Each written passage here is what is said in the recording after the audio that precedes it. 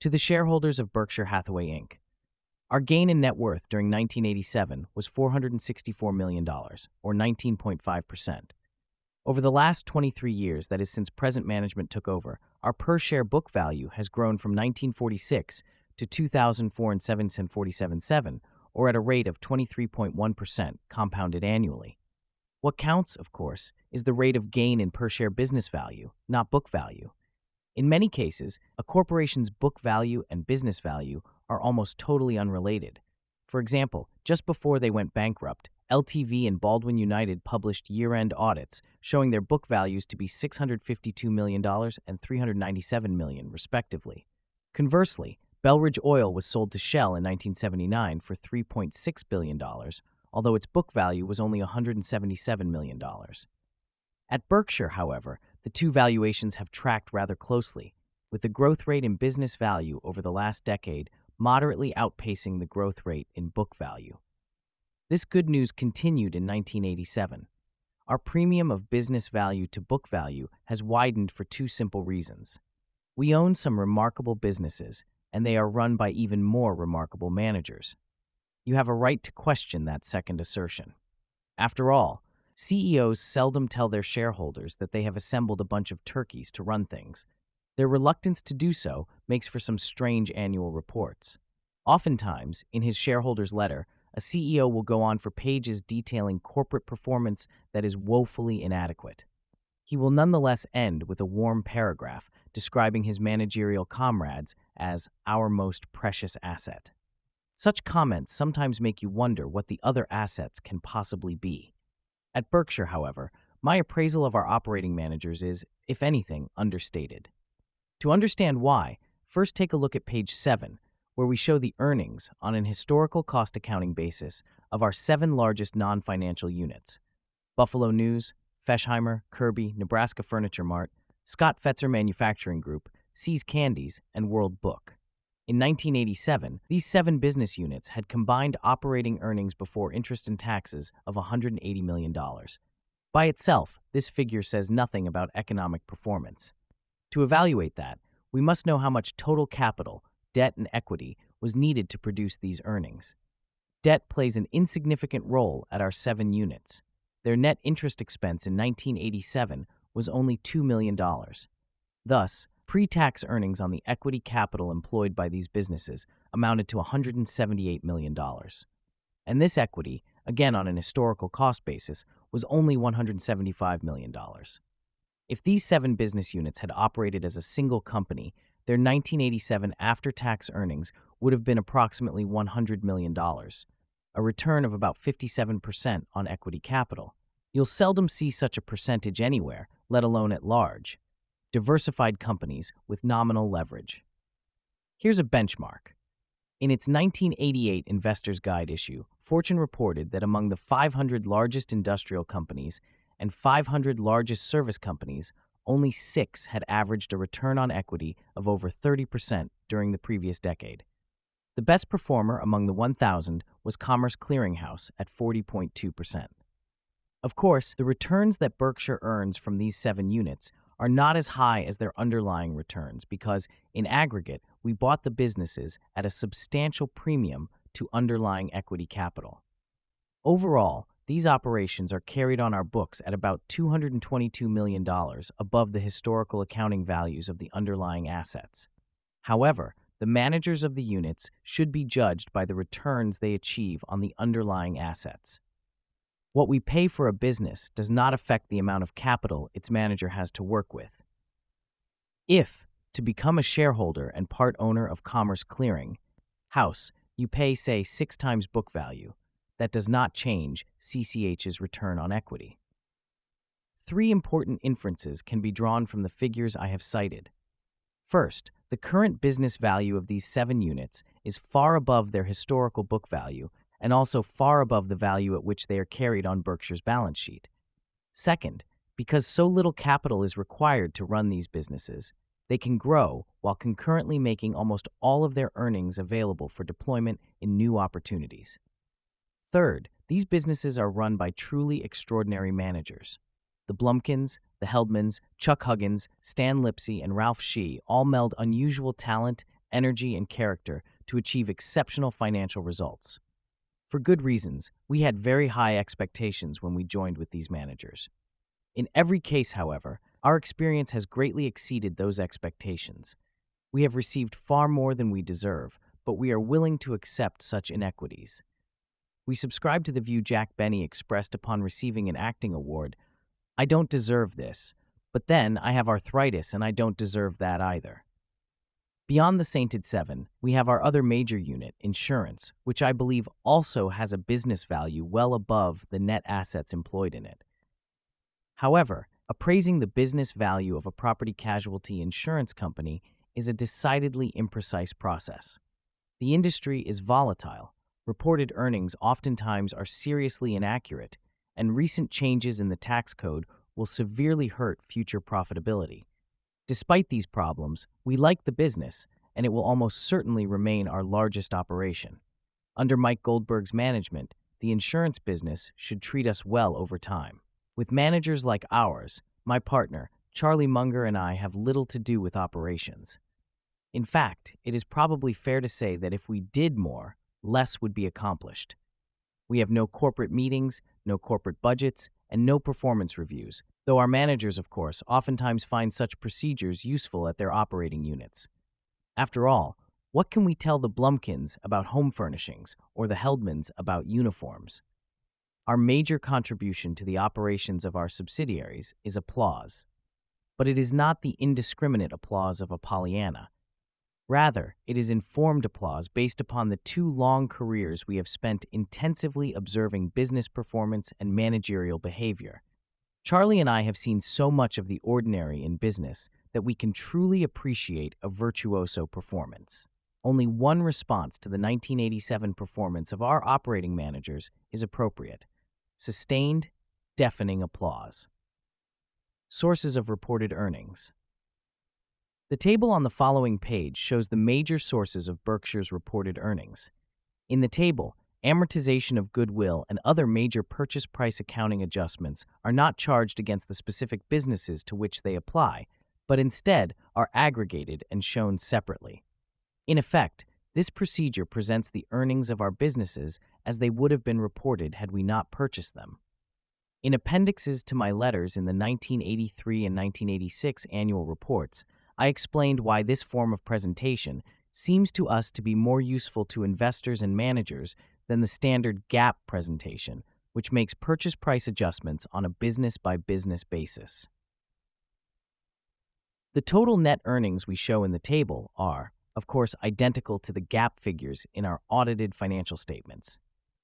In the business segment data on pages 36 to 38, and in the management's discussion section on pages 40 to 44, you will find much additional information about our businesses. In these sections, you will also find our segment earnings reported on a GAAP basis. I urge you to read that material, as well as Charlie Munger's letter to Wesco shareholders describing the various businesses of that subsidiary, which starts on page 45. Gypsy Rose Lee announced on one of her later birthdays, "I have everything I had last year. It's just that it's all 2 inches lower." As the table shows, during 1987, almost all of our businesses aged in a more upbeat way. There's not a lot new to report about these businesses, and that's good, not bad. Severe change and exceptional returns usually don't mix. Most investors, of course, behave as if just the opposite were true. That is, they usually confer the highest price-earnings ratios on exotic-sounding businesses that hold out the promise of feverish change. That prospect lets investors fantasize about future profitability rather than face today's business realities. For such investor dreamers, any blind date is preferable to one with the girl next door, no matter how desirable she may be. Experience, however, indicates that the best business returns are usually achieved by companies that are doing something quite similar today to what they were doing 5 or 10 years ago. That is no argument for managerial complacency. Businesses always have opportunities to improve service, product lines, manufacturing techniques, and the like, and obviously these opportunities should be seized. But a business that constantly encounters major change also encounters many chances for major error. Furthermore, economic terrain that is forever shifting violently is ground on which it is difficult to build a fortress-like business franchise. Such a franchise is usually the key to sustained high returns. The fortune study I mentioned earlier supports our view. Only 25 of the 1,000 companies met two tests of economic excellence, an average return on equity of over 20% in the 10 years, 1977 through 1986, and no year worse than 15%. These business superstars were also stock market superstars. During the decade, 24 of the 25 outperformed the S&P 500. The fortune champs may surprise you in two respects. First, most use very little leverage compared to their interest-paying capacity. Really good businesses usually don't need to borrow. Second, except for one company that is high-tech and several others that manufacture ethical drugs, the companies are in businesses that, on balance, seem rather mundane. Most sell non-sexy products or services in much the same manner as they did 10 years ago, though in larger quantities now, or at higher prices, or both. The record of these 25 companies confirms that making the most of an already strong business franchise or concentrating on a single winning business theme is what usually produces exceptional economics. Berkshire's experience has been similar. Our managers have produced extraordinary results by doing rather ordinary things, but doing them exceptionally well. Our managers protect their franchises, they control costs, they search for new products and markets that build on their existing strengths, and they don't get diverted. They work exceptionally hard at the details of their businesses, and it shows. Here's an update. Agatha Christie, whose husband was an archaeologist, said that was the perfect profession for one's spouse. The older you become, the more interested they are in you. It is students of business management, not archaeologists, who should be interested in Mrs. B. Rose Blumkin, the 94-year-old chairman of Nebraska Furniture Mart. 50 years ago, Mrs. B started the business with $500, and today NFM is far and away the largest home furnishing store in the country. Mrs. B continues to work 7 days a week at the job from the opening of each business day until the close. Buys, she sells, she manages, and she runs rings around the competition. It's clear to me that she's gathering speed and may well reach her full potential in another 5 or 10 years. Therefore, I've persuaded the board to scrap our mandatory retirement at 100 policy. And it's about time. With every passing year, this policy has seemed sillier to me. Net sales of NFM were $142.6 million in 1987, up 8% from 1986. There's nothing like this store in the country, and there's nothing like the family Mrs. B has produced to carry on. Her son Louis and his 3 boys, Ron, Irv, and Steve, possess the business instincts, integrity, and drive of Mrs. B. They work as a team, and strong as each is individually, the whole is far greater than the sum of the parts. The superb job done by the Blumkins benefits us as owners, but even more dramatically benefits NFM's customers. They saved about $30 million in 1987 by buying from NFM. In other words, the goods they bought would have cost that much more if purchased elsewhere. You'll enjoy an anonymous letter I received last August. Sorry to see Berkshire profits fall in the second quarter. One way you may gain back part of your lost. Check the pricing at the Furniture Mart. You will find that they are leaving 10 to 20% on the table. This additional profit on $140 million of sales, is $28 million. Not small change in anyone's pocket. Check out other furniture, carpet, appliance, and TV dealers. Your raising prices to a reasonable profit will help. Thank you. Signed, a competitor. NFM will continue to grow and prosper by following Mrs. B's maxim. Sell cheap and tell the truth. Among dominant papers of its size or larger, the Buffalo News continues to be the national leader in 2 important ways. 1, its weekday and Sunday penetration rate, the percentage of households in the paper's primary market area that purchase it, and 2, its news whole percentage, the portion of the paper devoted to news. It may not be coincidence that one newspaper leads in both categories. An exceptionally news-rich product makes for broad audience appeal, which in turn leads to high penetration. Of course, quantity must be matched by quality. This not only means good reporting and good writing, it means freshness and relevance. To be indispensable, a paper must promptly tell its readers many things they want to know, but won't otherwise learn until much later, if ever. At the News, we put out 7 fresh editions every 24 hours, each one extensively changed in content. Here's a small example that may surprise you. We redo the obituary page in every edition of the News, or 7 times a day. Any obituary added runs through the next 6 editions until the publishing cycle has been completed. It's vital, of course, for a newspaper to cover national and international news well and in depth. But it is also vital for it to do what only a local newspaper can: promptly and extensively chronicle the personally important, otherwise unreported details of community life. Doing this job well requires a very broad range of news, and that means lots of space, intelligently used. Our news hole was about 50% in 1987, just as it has been year after year. If we were to cut it to a more typical 40%, we would save approximately $4 million annually in newsprint costs. That interests us not at all, and it won't interest us even if, for one reason or another, our profit margins should significantly shrink. Charlie and I do not believe in flexible operating budgets, as in, non-direct expenses can be X if revenues are Y, but must be reduced if revenues are Y minus 5%. Should we really cut our news hole at the Buffalo News, or the quality of product and service it sees, simply because profits are down during a given year, or quarter? Or, conversely, should we add a staff economist, a corporate strategist, an institutional advertising campaign, or something else that does Berkshire no good simply because the money currently is rolling in? That makes no sense to us.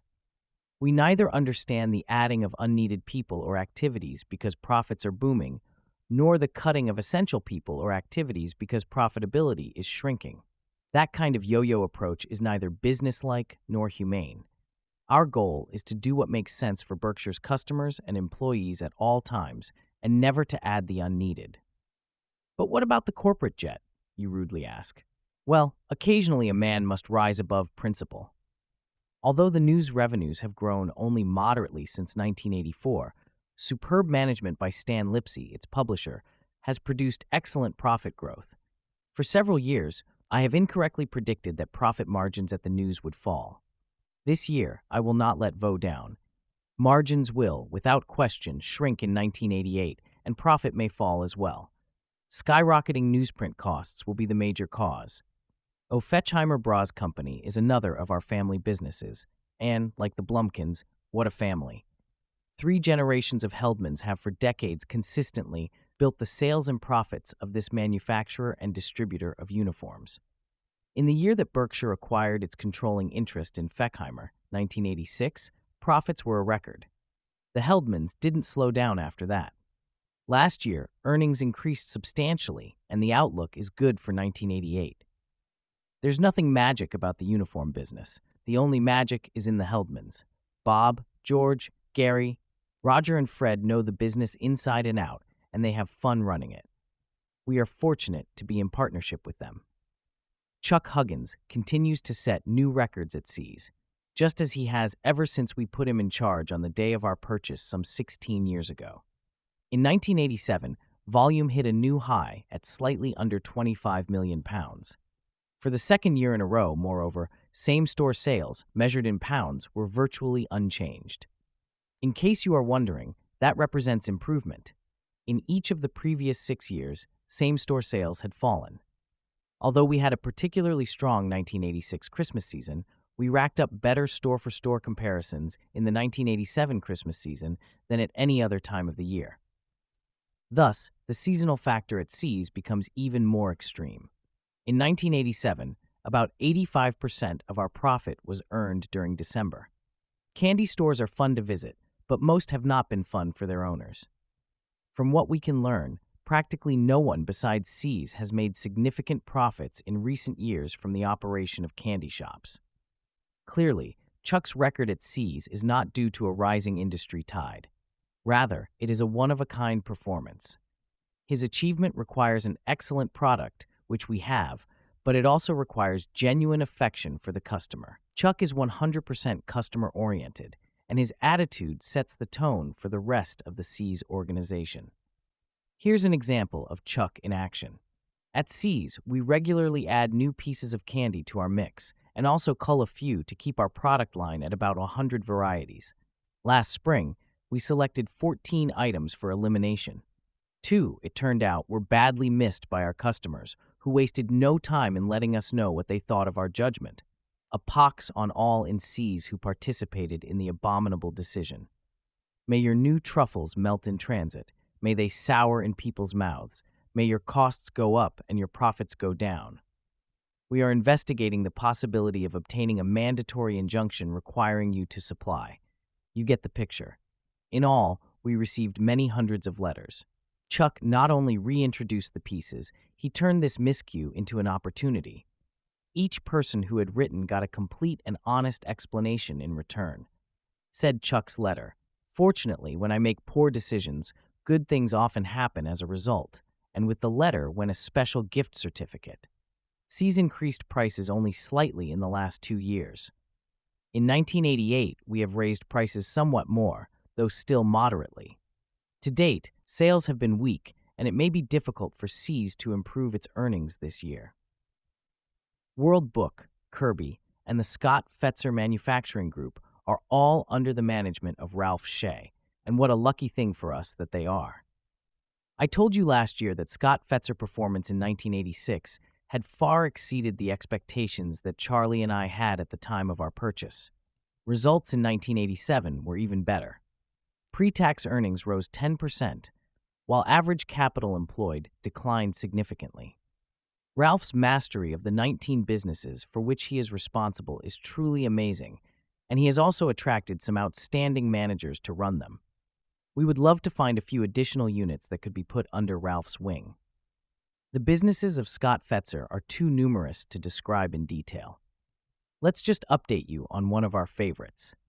At the end of 1987, World Book introduced its most dramatically revised edition since 1962. The number of color photos was increased from 14,000 to 24,000. Over 6,000 articles were revised. 840 new contributors were added. Charlie and I recommend this product to you and your family, as we do World Book's products for younger children, childcraft, and early world of learning. In 1987, World Book unit sales in the United States increased for the 5th consecutive year. International sales and profits also grew substantially. The outlook is good for Scott Fetzer operations in aggregate and for World Book in particular. Insurance operations. The combined ratio represents total insurance costs, losses incurred plus expenses, compared to revenue from premiums. A ratio below 100 indicates an underwriting profit, and one above 100 indicates a loss. When the investment income that an insurer earns from holding on to policyholders' funds, the float, is taken into account, a combined ratio in the 107 to 111 range typically produces an overall break-even result, exclusive of earnings on the funds provided by shareholders. The math of the insurance business, encapsulated by the table, is not very complicated. In years when the industry's annual gain in revenues, premiums, pokes along at 4 or 5%, underwriting losses are sure to mount. That is not because auto accidents, fires, windstorms, and the like are occurring more frequently, nor has it lately been the fault of general inflation. Today, social and judicial inflation are the major culprits. The cost of entering a courtroom has simply ballooned. Part of the jump in cost arises from skyrocketing verdicts, and part from the tendency of judges and juries to expand the coverage of insurance policies beyond that contemplated by the insurer when the policies were written. Seeing no let-up in either trend, we continue to believe that the industry's revenues must grow at about 10% annually for it to just hold its own in terms of profitability, even though general inflation may be running at a considerably lower rate. The strong revenue gains of 1985-87 almost guaranteed the industry an excellent underwriting performance in 1987, and indeed, it was a banner year. But the news soured as the quarters rolled by. Best's estimates that year-over-year volume increases were 12.9%, 11.1%, 5.7%, and 5.6%. In 1988, the revenue gain is certain to be far below our 10% equilibrium figure. Clearly, the party is over. However, earnings will not immediately sink. A lag factor exists in this industry. Because most policies are written for a one-year term, higher or lower insurance prices do not have their full impact on earnings until many months after they go into effect. Thus, to resume our metaphor, when the party ends and the bar is closed, you are allowed to finish your drink. If results are not hurt by a major natural catastrophe, we predict a small climb for the industry's combined ratio in 1988, followed by several years of larger increases. The insurance industry is cursed with a set of dismal economic characteristics that make for a poor long-term outlook. Hundreds of competitors, ease of entry, and a product that cannot be differentiated in any meaningful way. In such a commodity-like business, only a very low-cost operator or someone operating in a protected and usually small niche can sustain high profitability levels. When shortages exist, however, even commodity businesses flourish. The insurance industry enjoyed that kind of climate for a while, but it is now gone. One of the ironies of capitalism is that most managers in commodity industries abhor shortage conditions, even though those are the only circumstances permitting them good returns. Whenever shortages appear, the typical manager simply can't wait to expand capacity and thereby plug the hole through which money is showering upon him. This is precisely what insurance managers did in 1985-87, confirming again Disraeli's observation. What we learn from history is that we do not learn from history. At Berkshire, we work to escape the industry's commodity economics in two ways. First, we differentiate our product by our financial strength, which exceeds that of all others in the industry. This strength, however, is limited in its usefulness. It means nothing in the personal insurance field. The buyer of an auto or homeowner's policy is going to get his claim paid even if his insurer fails, as many have. It often means nothing in the commercial insurance arena. When times are good, many major corporate purchasers of insurance and their brokers pay scant attention to the insurer's ability to perform under the more adverse conditions that may exist, say, 5 years later when a complicated claim is finally resolved. Out of sight, out of mind, and later on, maybe out of pocket.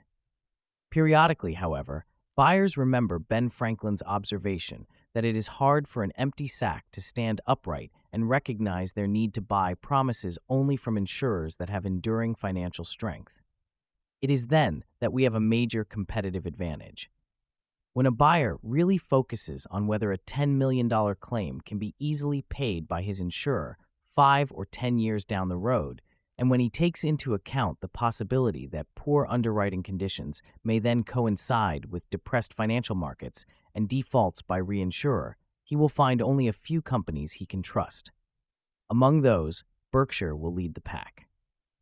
Our second method of differentiating ourselves is the total indifference to volume that we maintain. In 1989, we will be perfectly willing to write 5 times as much business as we write in 1988, or only 1/5 as much. We hope, of course, that conditions will allow us large volume, but we cannot control market prices. If they are unsatisfactory, we will simply do very little business. No other major insurer acts with equal restraint. 3 conditions that prevail in insurance, but not in most businesses, allow us our flexibility. First, market share is not an important determinant of profitability. In this business, in contrast to the newspaper or grocery businesses, the economic rule is not survival of the fattest. Second, in many sectors of insurance, including most of those in which we operate, distribution channels are not proprietary and can be easily entered. Small volume this year does not preclude huge volume next year.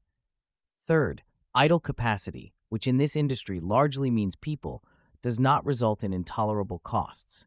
In a way that industries such as printing or steel cannot, we can operate at quarter speed much of the time and still enjoy long-term prosperity. We follow a price based on exposure, not on competition policy because it makes sense for our shareholders. But we're happy to report that it is also pro-social.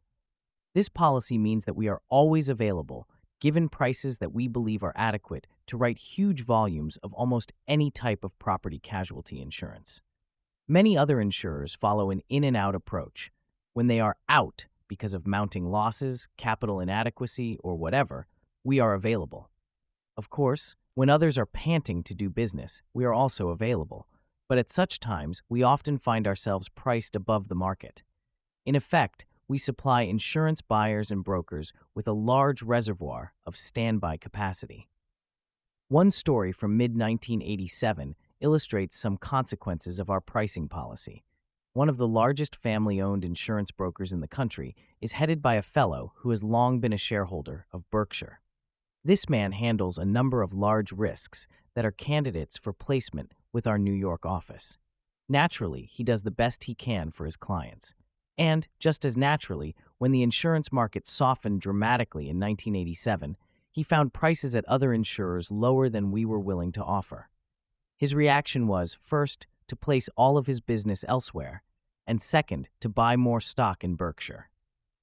Had we been really competitive, he said, we would have gotten his insurance business, but he would not have bought our stock. Berkshire's underwriting experience was excellent in 1987, in part because of the lag factor discussed earlier.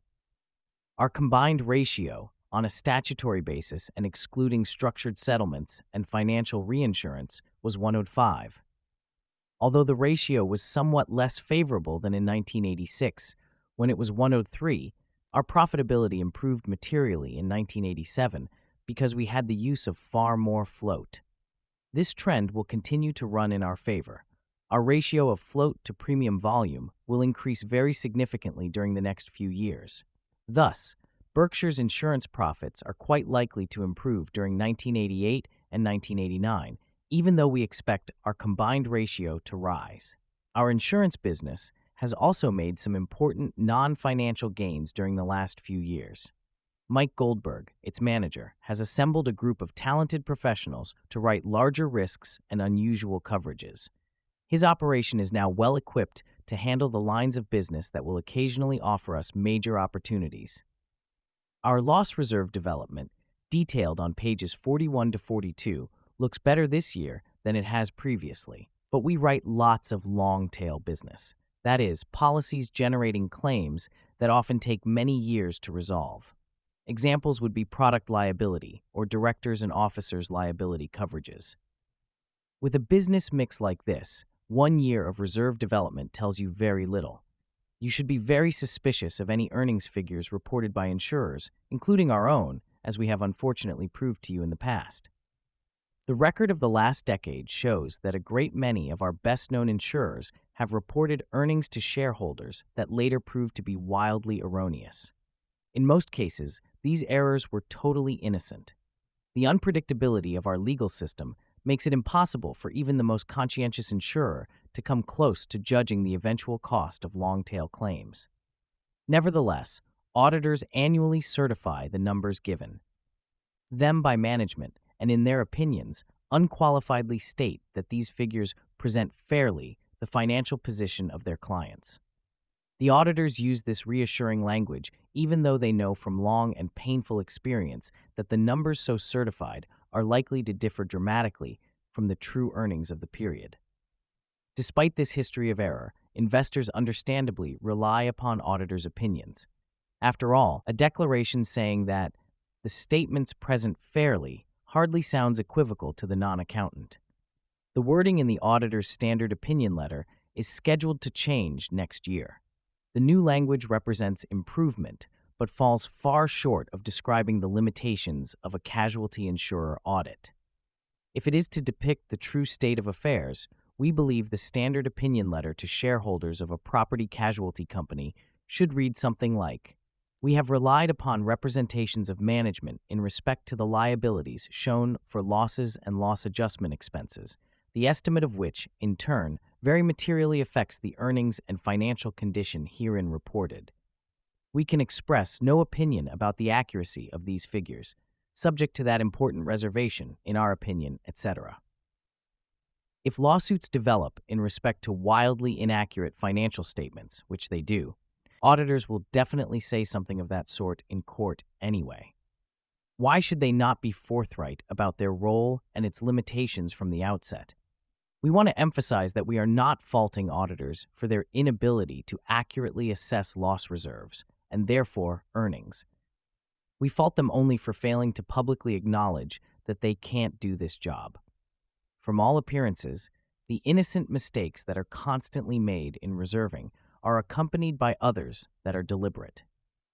Various charlatans have enriched themselves at the expense of the investing public by exploiting, first, the inability of auditors to evaluate reserve figures, and second, the auditors' willingness to confidently certify those figures as if they had the expertise to do so. We will continue to see such chicanery in the future. Where earnings can be created by the stroke of a pen, the dishonest will gather. For them, long-tail insurance is heaven.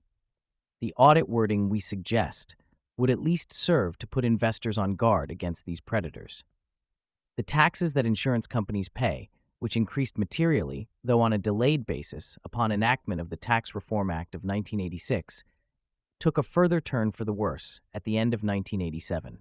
We detailed the 1986 changes in last year's report. We also commented on the irony of a statute that substantially increased 1987 reported earnings for insurers, even as it materially reduced both their long-term earnings potential and their business value.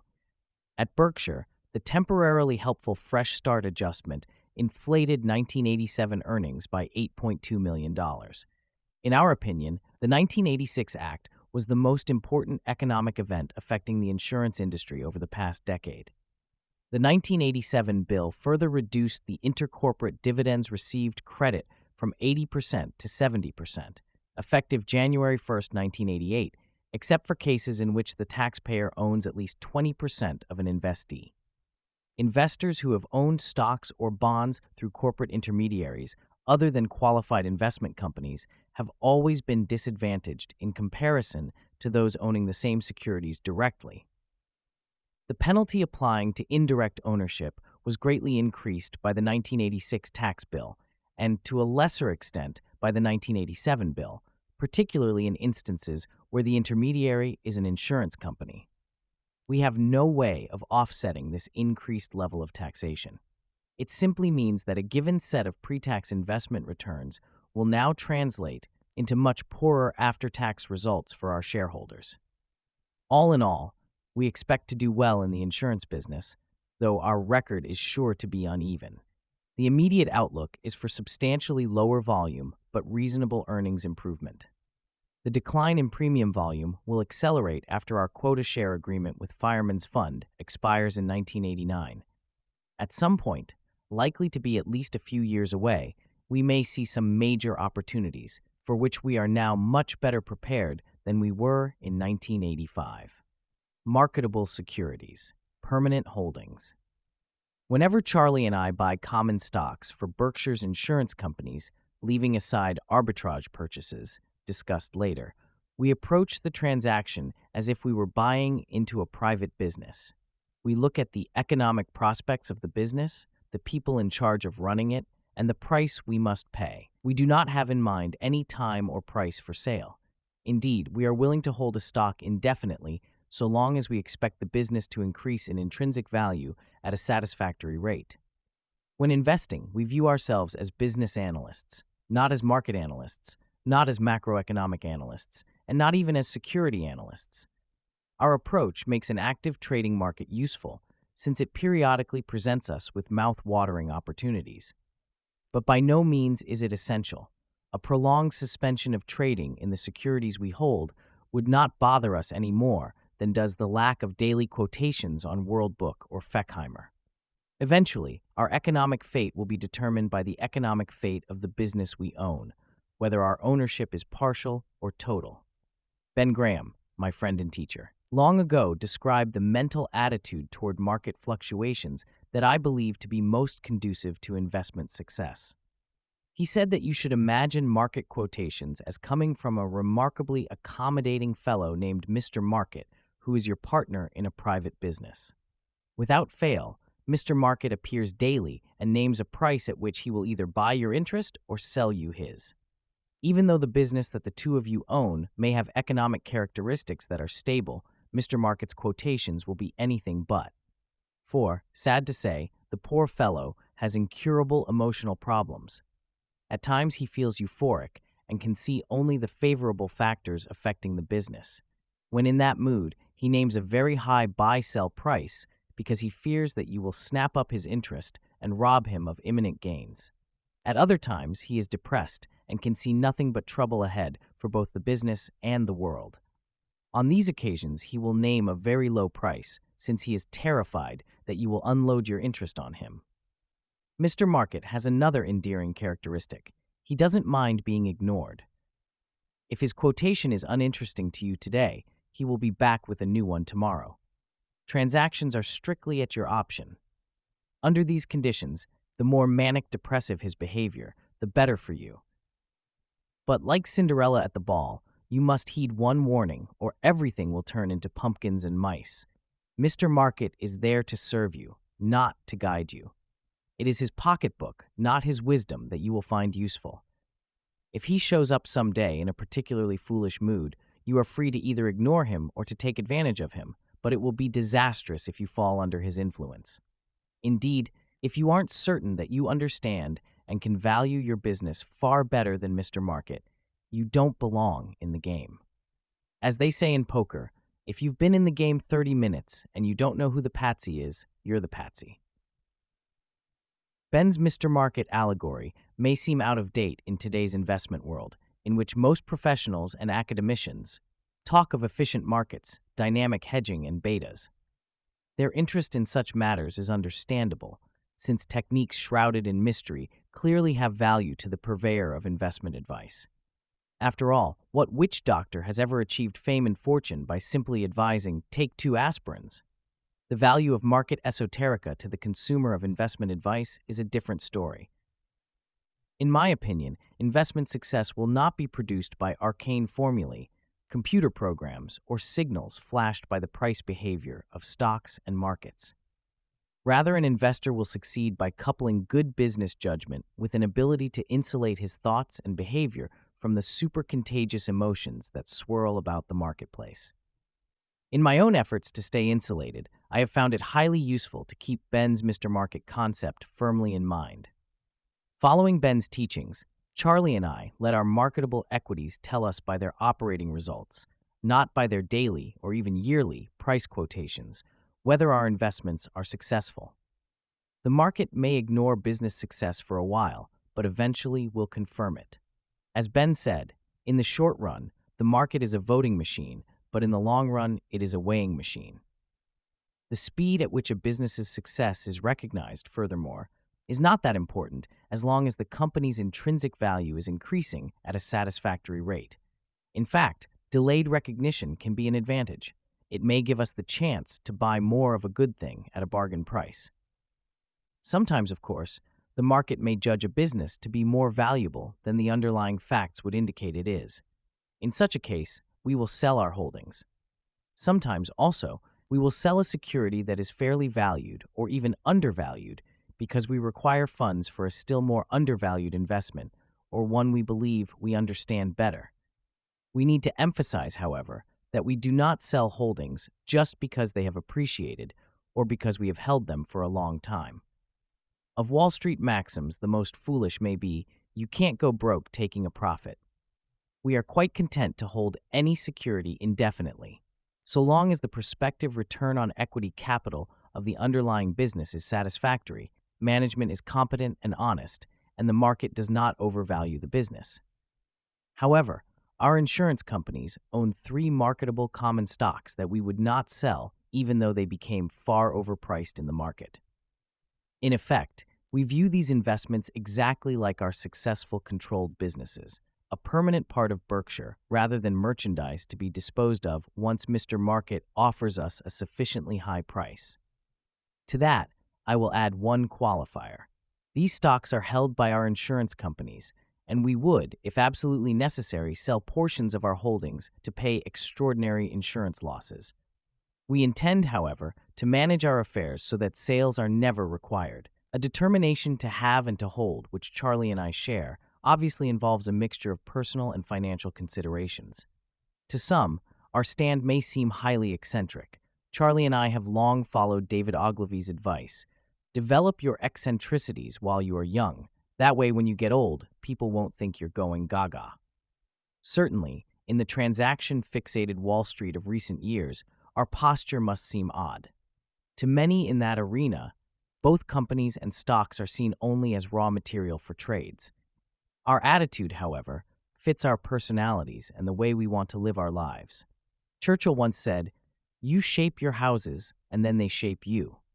We know the manner in which we wish to be shaped. For that reason, we would rather achieve a return of X while associating with people whom we strongly like and admire than realize 110% of X by exchanging these relationships for uninteresting or unpleasant ones. And we will never find people we like and admire more than some of the main participants at the three companies, our permanent holdings. We really don't see many fundamental differences between the purchase of a controlled business and the purchase of marketable holdings such as these.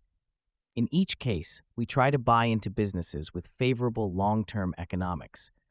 Our goal is to find an outstanding business at a sensible price, not a mediocre business at a bargain price.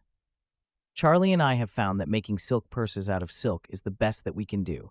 With sew's ears, we fail. It must be noted that your chairman, always a quick study, required only 20 years to recognize how important it was to buy good businesses. In the interim, I searched for bargains and had the misfortune to find some. My punishment was an education in the economics of short-line farm implement manufacturers, third-place department stores, and New England textile manufacturers. Of course, Charlie and I may misread the fundamental economics of a business. When that happens, we will encounter problems whether that business is a wholly owned subsidiary or a marketable security, although it is usually far easier to exit from the latter. Indeed, businesses can be misread. Witness the European reporter who, after being sent to this country to profile Andrew Carnegie, cabled his editor, "My God, you'll never believe the sort of money there is in running libraries." In making both control purchases and stock purchases, we try to buy not only good businesses, but ones run by high-grade, talented, and likable managers. If we make a mistake about the managers we link up with, the controlled company offers a certain advantage because we have the power to effect change. In practice, however, this advantage is somewhat illusory. Management changes, like marital changes, are painful, time-consuming, and chancy. In any event, at our three marketable but permanent holdings, this point is moot. With Tom Murphy and Dan Burke at Cap Cities, Bill Snyder and Lou Simpson at Geico, and Kay Graham and Dick Simmons at the Washington Post, we simply couldn't be in better hands. I would say that the controlled company offers two main advantages. First, when we control a company, we get to allocate capital, whereas we are likely to have little or nothing to say about this process with marketable holdings.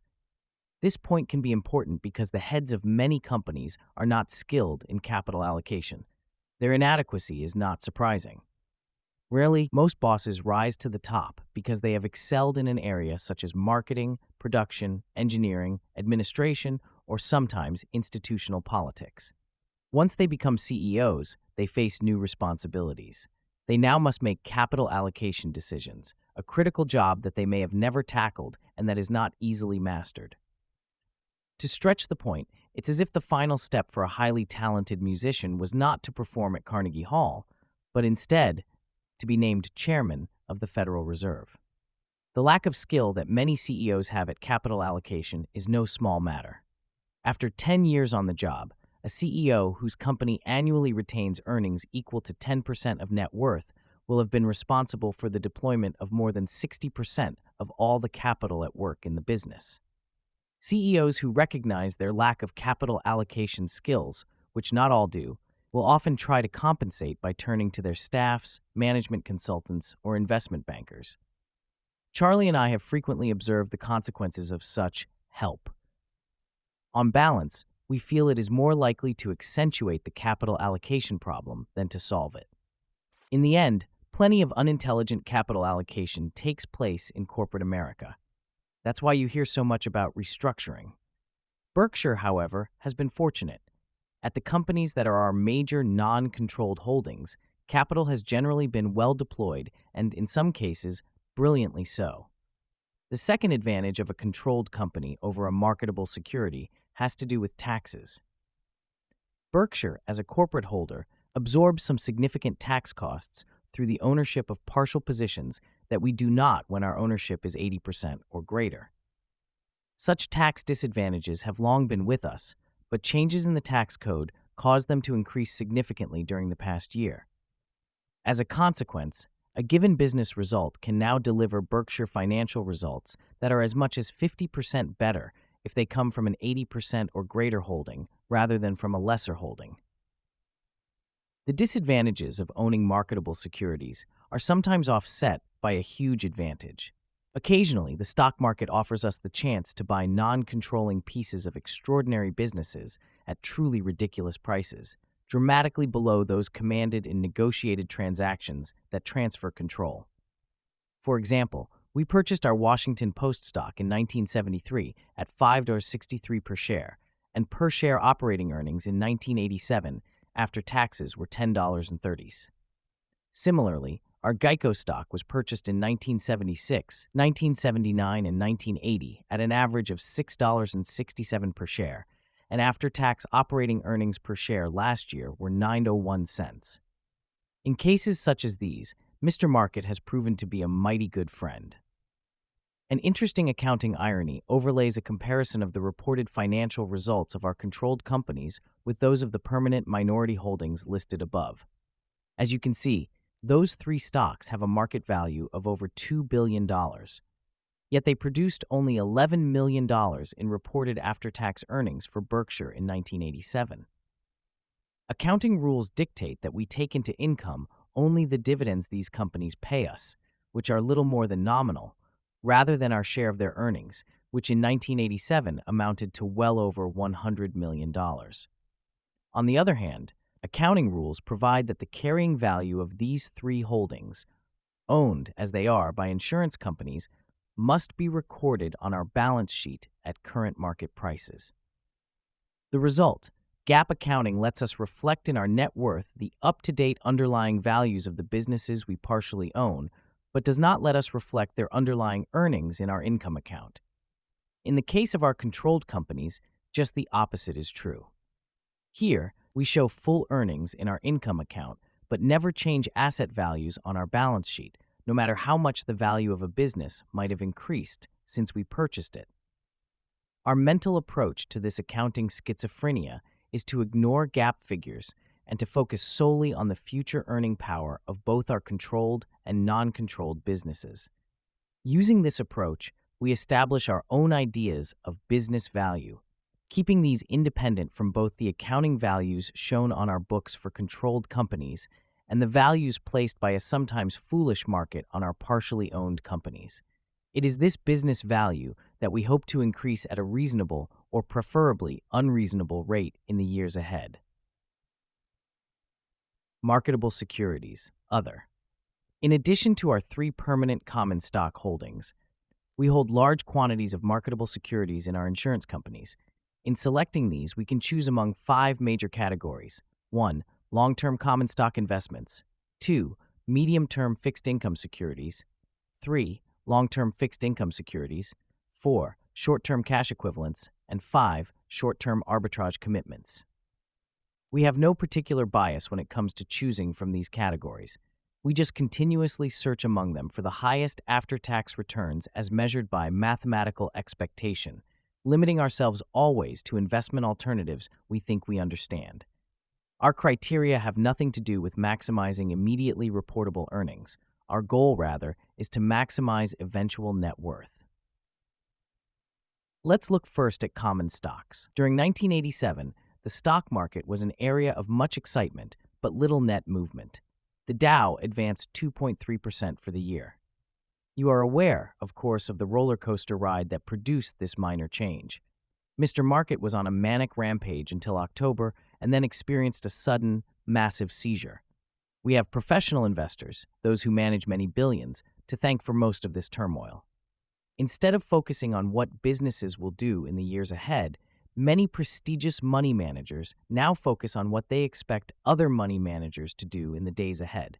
For them, stocks are merely tokens in a game, like the thimble and flatiron in Monopoly. An extreme example of what their attitude leads to is portfolio insurance, a money management strategy that many leading investment advisors embraced in 1986-1987. This strategy, which is simply an exotically labeled version of the small speculator's stop-loss order, dictates that ever-increasing portions of a stock portfolio or their index future equivalents be sold as prices decline. The strategy says nothing else matters. A downtick of a given magnitude automatically produces a huge sell order. According to the Brady report, $60 billion to $90 billion of equities were poised on this hair trigger in mid-October of 1987. If you've thought that investment advisors were hired to invest, you may be bewildered by this technique. After buying a farm, would a rational owner next order his real estate agent to start selling off pieces of it whenever a neighboring property was sold at a lower price? Or would you sell your house to whatever bidder was available at 9:31 on some morning, merely because at 9:30 a similar house sold for less than it would have brought on the previous day? Moves like that, however, are what portfolio insurance tells a pension fund or university to make when it owns a portion of enterprises such as Ford or General Electric. The less these companies are being valued at, says this approach, the more vigorously they should be sold. As a logical corollary, the approach commands the institutions to repurchase these companies. I'm not making this up. Once their prices have rebounded significantly. Considering that huge sums are controlled by managers following such Alice in Wonderland practices, is it any surprise that markets sometimes behave in aberrational fashion? Many commentators, however, have drawn an incorrect conclusion upon observing recent events. They are fond of saying that the small investor has no chance in a market now dominated by the erratic behavior of the big boys. This conclusion is dead wrong. Such markets are ideal for any investor, small or large, so long as he sticks to his investment knitting. Volatility caused by money managers who speculate irrationally with huge sums will offer the true investor more chances to make intelligent investment moves. He can be hurt by such volatility only if he is forced by either financial or psychological pressures to sell at untoward times. At Berkshire, we have found little to do in stocks during the past few years. During the break in October, a few stocks fell to prices that interested us, but we were unable to make meaningful purchases before they rebounded. At year-end 1987, we had no major common stock investments, that is, over $50 million, other than those we consider permanent or arbitrage holdings. However, Mr. Market will offer us opportunities, you can be sure of that, and when he does, we will be willing and able to participate. In the meantime, our major parking place for money is medium-term tax-exempt bonds, whose limited virtues I explained in last year's annual report. Though we both bought and sold some of these bonds in 1987, our position changed little overall, holding around $900 million. A large portion of our bonds are grandfathered under the Tax Reform Act of 1986, which means they are fully tax-exempt. Bonds currently purchased by insurance companies are not. As an alternative to short-term cash equivalents, our medium-term tax exempts have, so far, served us well. They have produced substantial extra income for us and are currently worth a bit above our cost. Regardless of their market price, we are ready to dispose of our bonds whenever something better comes along. Oh, we continue to have an aversion to long-term bonds and may be making a serious mistake by not disliking medium-term bonds as well. Bonds are no better than the currency in which they are denominated, and nothing we have seen in the past year or past decade makes us enthusiastic about the long-term future of U.S. currency. Our enormous trade deficit is causing various forms of claim checks, U.S. government and corporate bonds, bank deposits, etc., to pile up in the hands of foreigners at a distressing rate. By default, our government has adopted an approach to its finances patterned on that of Blanche Dubois, of a streetcar named Desire, who said, "I have always depended on the kindness of strangers." In this case, of course, the strangers are relying on the integrity of our claim checks, although the plunging dollar has already made that proposition expensive for them. The faith that foreigners are placing in us may be misfounded. When the claim checks outstanding grow sufficiently numerous, and when the issuing party can unilaterally determine their purchasing power, the pressure on the issuer to dilute their value by inflating the currency becomes almost irresistible. For the debtor government, the weapon of inflation is the economic equivalent of the H-bomb, and that is why very few countries have been allowed to swamp the world with debt denominated in their own currency. Our past, relatively good record for fiscal integrity has let us break this rule, but the generosity accorded us is likely to intensify, rather than relieve, the eventual pressure on us to inflate.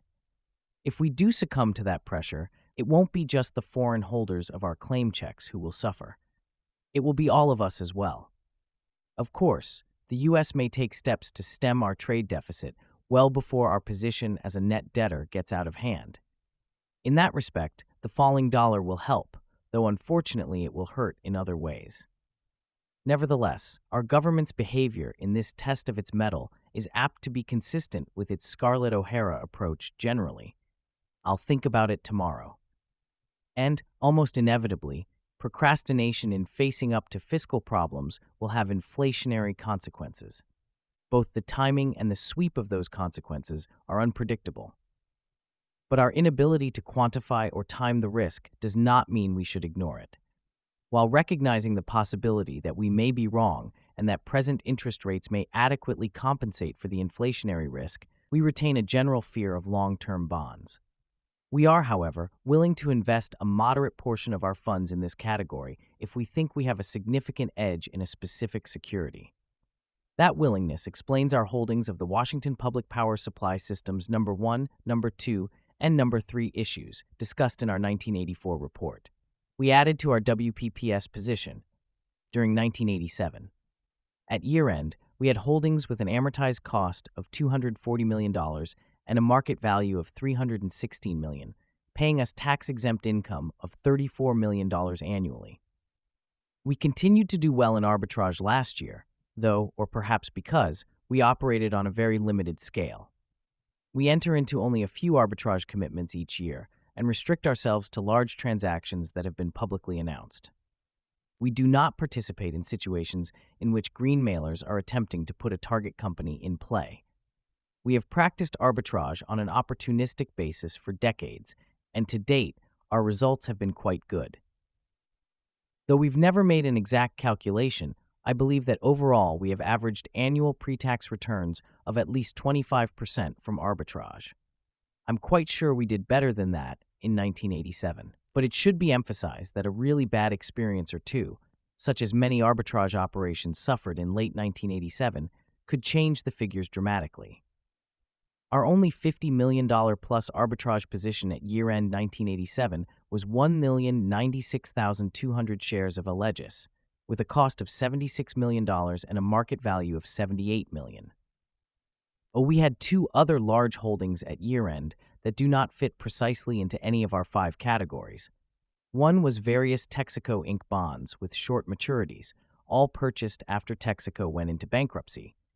Were it not for the extraordinarily strong capital position of our insurance companies, it would be inappropriate for us to buy defaulted bonds.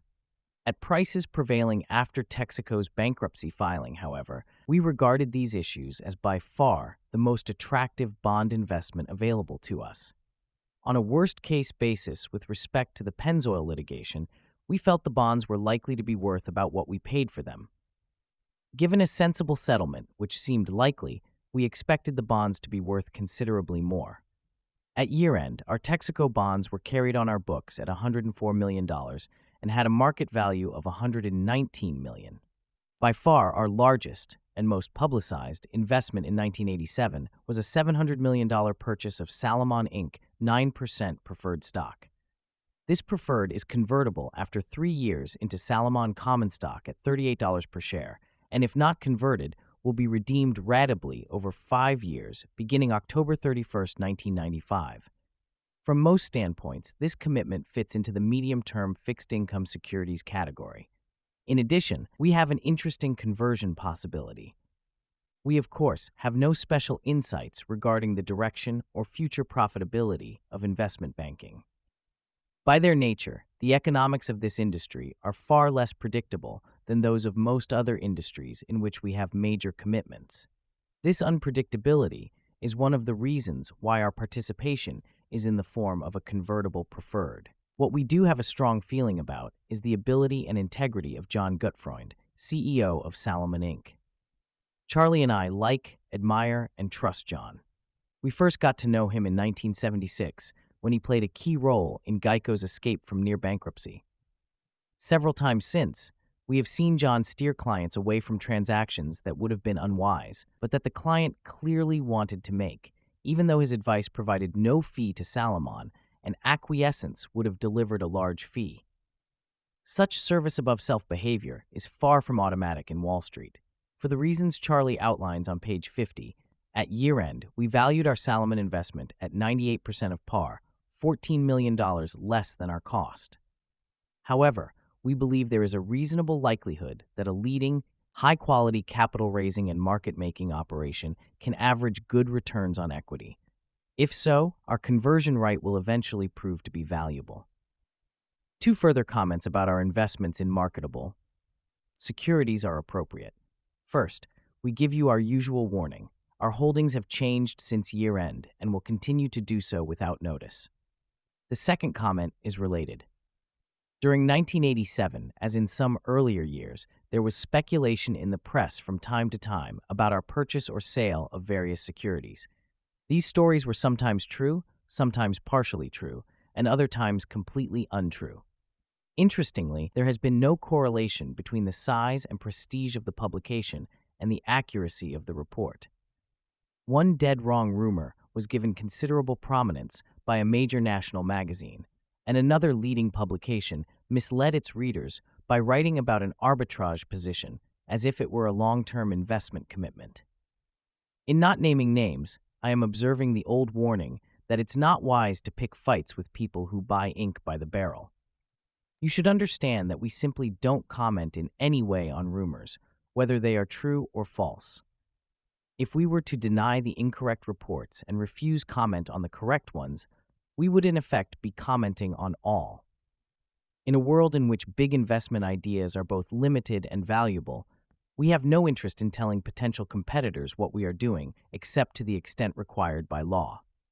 We certainly don't expect others to tell us of their investment ideas, nor would we expect a media company to disclose news of acquisitions it was privately pursuing, or a journalist to tell his competitors about stories on which he is working or sources he is using.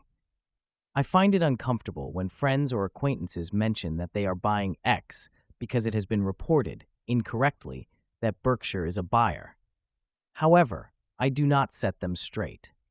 If they want to participate in whatever Berkshire actually is buying, they can always purchase Berkshire stock. But perhaps that is too simple. Usually, I suspect, they find it more exciting to buy what is being talked about. Whether that strategy is more profitable is another question. Financing. Shortly after year-end, Berkshire sold 2 issues of debentures totaling $250 million. Both issues mature in 2018 and will be retired at an even pace through sinking fund operations that begin in 1999. Our overall interest cost, after allowing for expenses of issuance, is slightly over 10%. Salomon was our investment banker, and its service was excellent. Despite our pessimistic views about inflation, our taste for debt is quite limited. To be sure, it is likely that Berkshire could improve its return on equity by moving to a much higher, though still conventional, debt-to-business value ratio.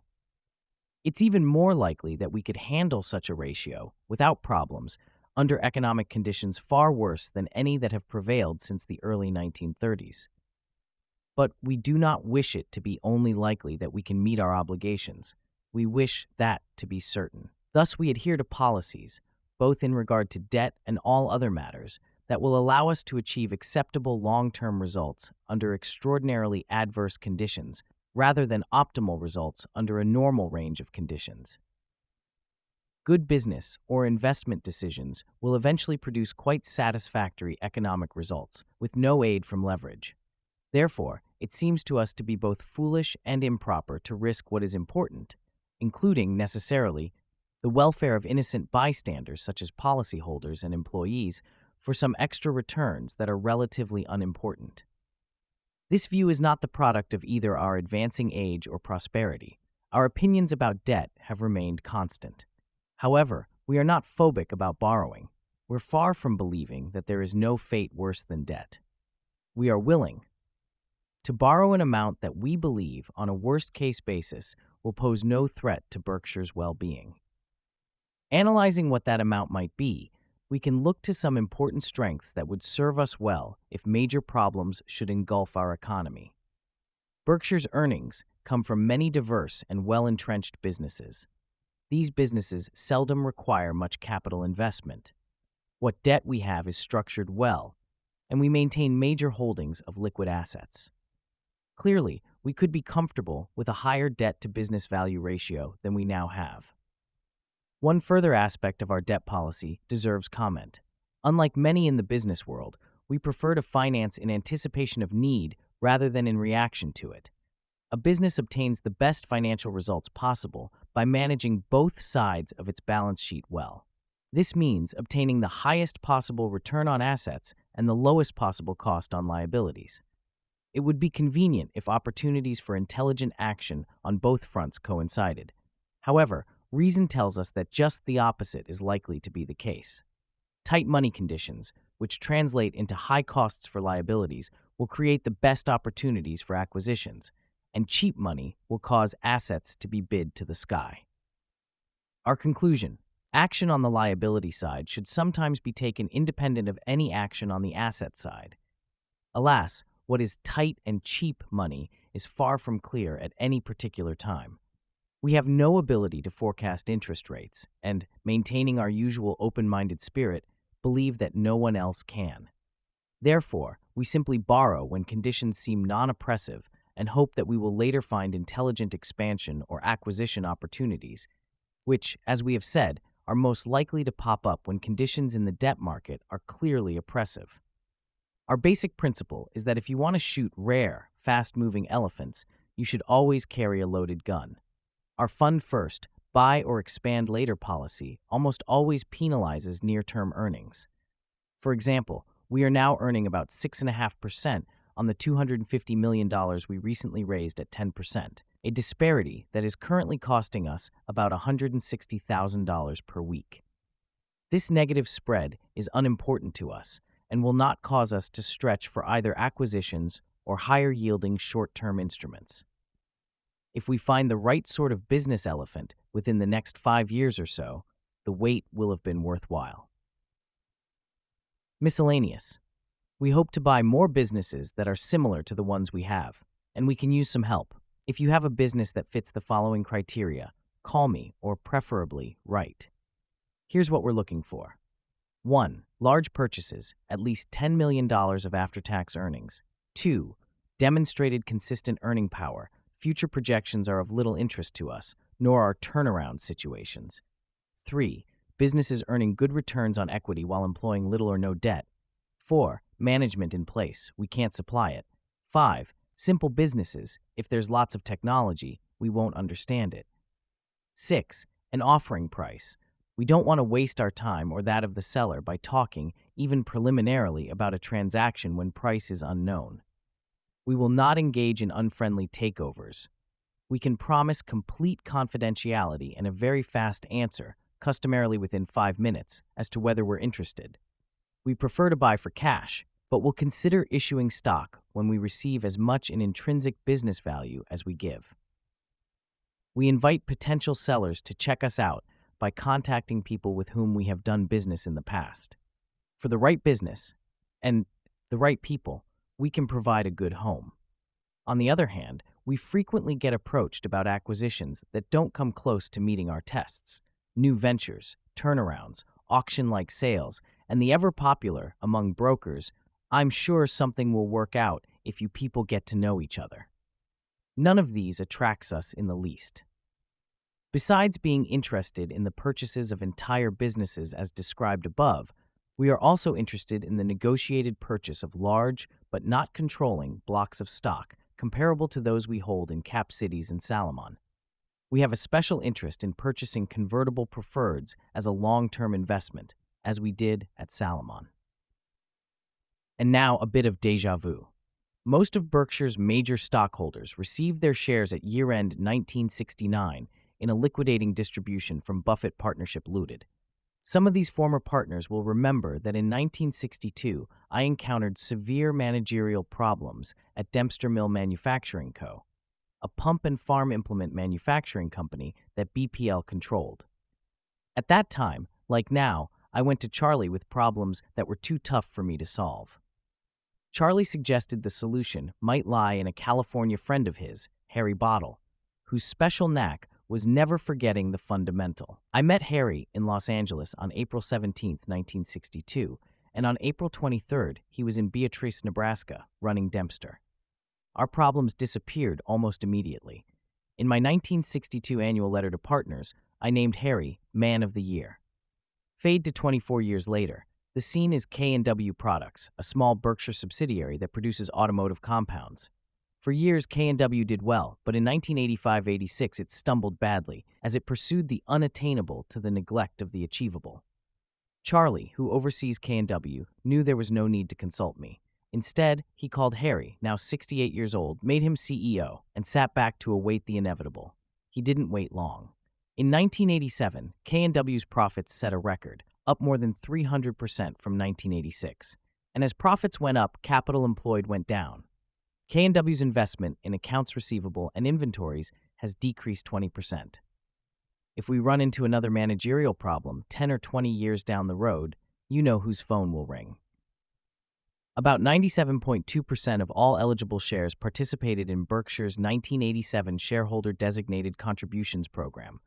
Contributions made through the program were $4.9 million, and 2,150 charities were recipients. A recent survey reported that about 50% of major American companies match charitable contributions made by directors, sometimes by a factor of 3 to 1. In effect, these representatives of the owners direct funds to their favorite charities and never consult the owners as to their charitable preferences. I wonder how they would feel if the process were reversed and shareholders could invade the directors' pockets for charities favored by the shareholders. When A takes money from B to give to C and A is a legislator, the process is called taxation. But when A is an officer or director of a corporation, it is called philanthropy. We continue to believe that contributions, aside from those with quite clear direct benefits to the company, should reflect the charitable preferences of owners rather than those of officers and directors. We urge new shareholders to read the description of our Shareholder Designated Contributions Program that appears on pages 54 and 55.